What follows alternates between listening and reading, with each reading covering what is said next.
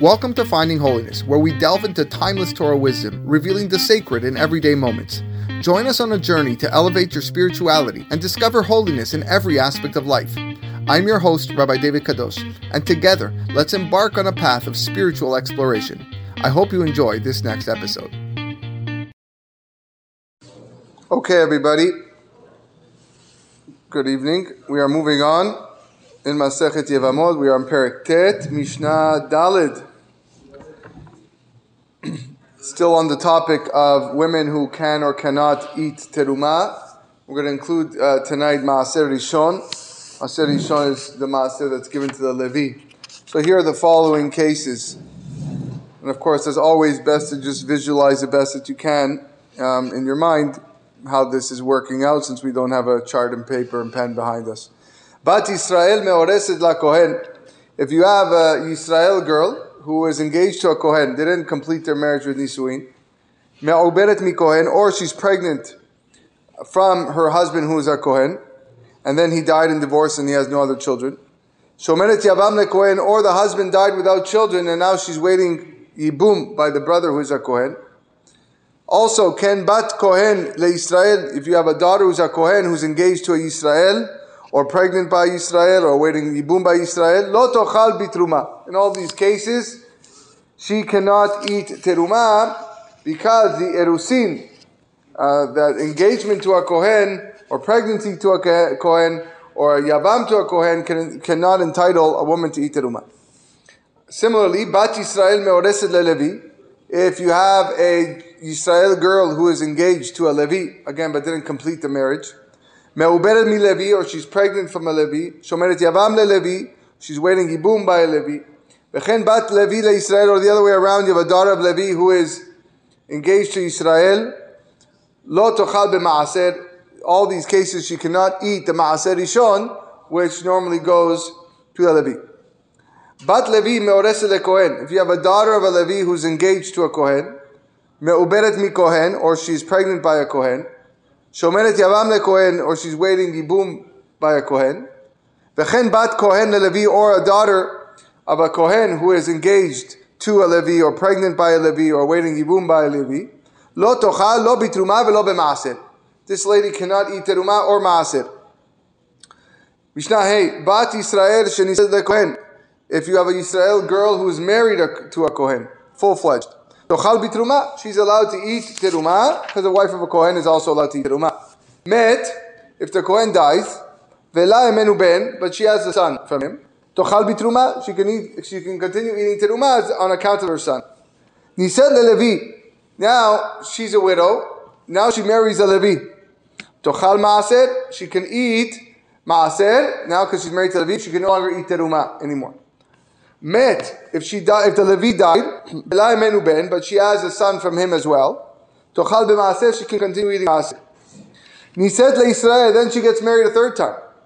She marries a Yisrael, and now she cannot eat terumah or maaser. Lo tochal lo terumah v'lo b'maaser. Met vela hemenu ben, if the Yisrael dies, but she has a son from the Yisrael, her status remains the same. Lo tochal lo b'terumah lo b'maaser. She cannot eat from terumah or maaser. Met bena Yisrael. If her son from the Yisrael dies, so her third son dies, then she goes back up a level. Tochal b'maaser, she can eat maaser again, because she now has a son. She has a son of a Levi, but she still can't eat terumah. Met bena mi Levi. If later on her son from the Levi died, tochal bitruma, she goes back up to the first level, and she can eat terumah. Met bena mi Kohen. If finally the third son dies, the Kohen son, lo tochal lo bitruma velo b'maaser, she cannot eat terumah or maaser. And I honestly hope that this case never ever happened to any person before, because that would be just absolutely tragic. Okay, Mishnah Vav. Bat Kohen shenised le'Yisrael. You have a daughter of a Kohen. She can eat terumah. She marries a Yisrael man who cannot eat terumah. The Mishnah says, lo tochal bitruma, she can no longer eat terumah because she's a wife of a non-Kohen. Met, if that Yisrael dies, vela emenu ben, and she has a son from him, Lo tochal bitruma, she still cannot eat teruma on account of the son of a non-Kohen, and therefore she can't. Now, Niset leLevi, this is, I think, the backwards case. Now she marries a Levi, tochal b'maaser, she can eat maaser, but not teruma, because she acquires the status of her husband, who's now a Levi. Met, if the Levi dies, ve'la emenu ben, but she has a son from him, tochal b'maaser, she can continue eating the maaser. Niset leKohen, if then she marries a Kohen, who is entitled to eat teruma, tochal bitruma, she can eat teruma again, like she previously did when she was single. Met, if the Kohen dies, ve'la emenu ben, tochal bitruma, she can continue eating teruma. Now, backwards. Met benami Kohen. If the son that she got from the Kohen, which is her third son, dies, lo tochal bitruma, she cannot eat any more teruma, because she goes back to the previous status of the maaser, so she's allowed to eat the maaser. Met bena Levi, if her son from the Levi dies, lo tochal b'maaser, she can't eat maaser either. Met benam Yisrael, if her first son dies, which is a son from the Yisrael, chozed lebet avia, she returns back to her father's house.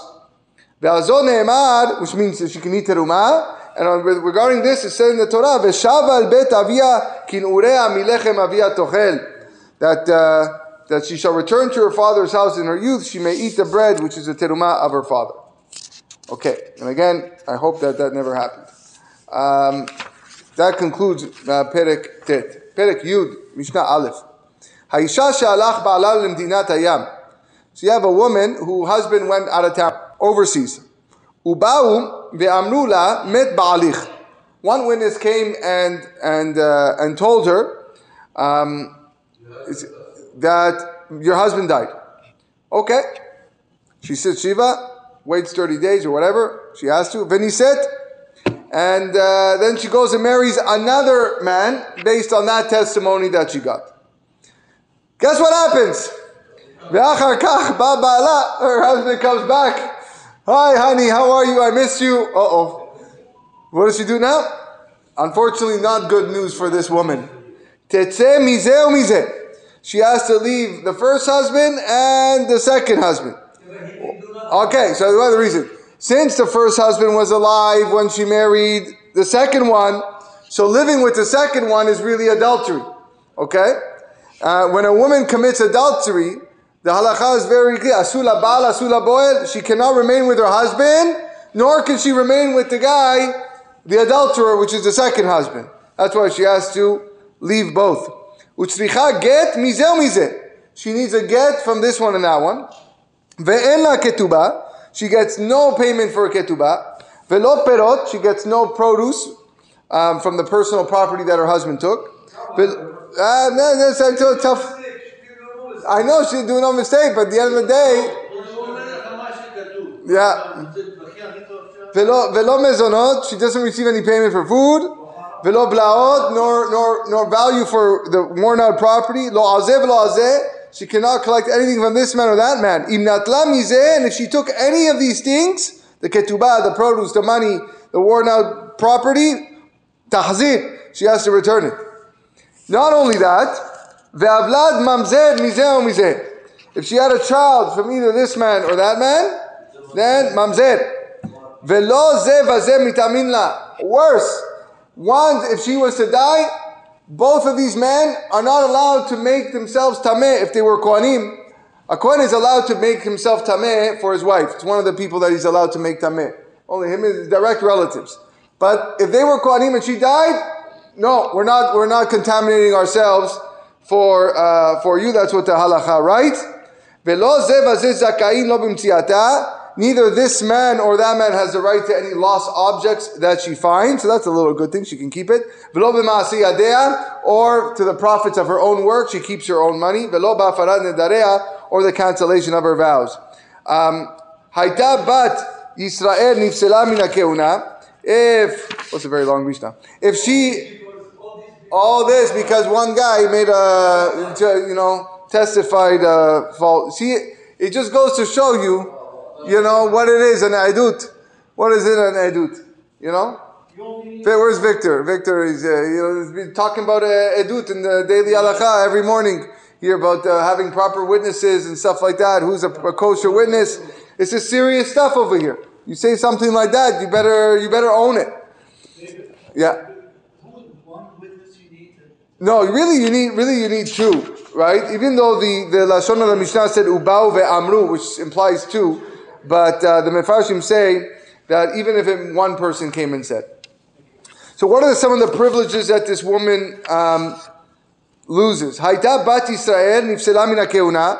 If this woman is a daughter of a Yisrael, okay, she's now disqualified from marrying a Kohen because she had an adulterous marriage. Ubat Levi min maaser. If she's a daughter of Levi, she cannot eat maaser. Ubat Kohen min truma. And if she's a daughter of Kohen, she can no longer eat teruma. Ve'en yorshim shezeh. Ve'yorshim shezeh yorshim et hakedubah. If she dies before either husband, the children of that man, of this man or that man, cannot inherit any money, extra money that was promised to them in her ketubah. Ve'im metu. But if the husbands died without children before they divorced her, achiv shezeh ve'achiv shezeh chotzim v'lo b'yamin. The brothers of each of these men must perform halitza with her and cannot perform yibum. This is a connection to the Masechet. Rabbi Yosef argues with the Tanna Kama. It's a little bit more lenient. He says, ketubata anichse bala rishon. She gets a ketubah. She gets a ketubah from the first husband. The estate of the first husband. Why? Because she didn't commit adultery intentionally, so she receives a ketubah from her first husband. Rabbi Elazar Rabbi Elazar also is a little bit lenient that the husband loses his rights. He says Harishon zakai b'mtziata. The first husband has the rights to any lost objects that she finds, u'maaseh yadea, and the profits of her work, u'va'afarat nedareh, and the cancellation of her vows. Rabbi Shimon says, bi'ata o chalitzata me'achiv shelishon poteret tzarata. If the brother had cohabited with her, which means yibum, or performed halitza, then the co-wife, her co-wife is exempt from yibum as well. Ve'en avlad mimenu mamzer, and as well he says that if there was a child from the first husband, it's not a mamzer. Ve'im said shelo birshut. Now, if she goes on and marries without this permission from the court, because she was told by two valid witnesses that her husband was dead, so if you're told by two valid witnesses that your husband is dead, you don't really need permission from the court to remarry.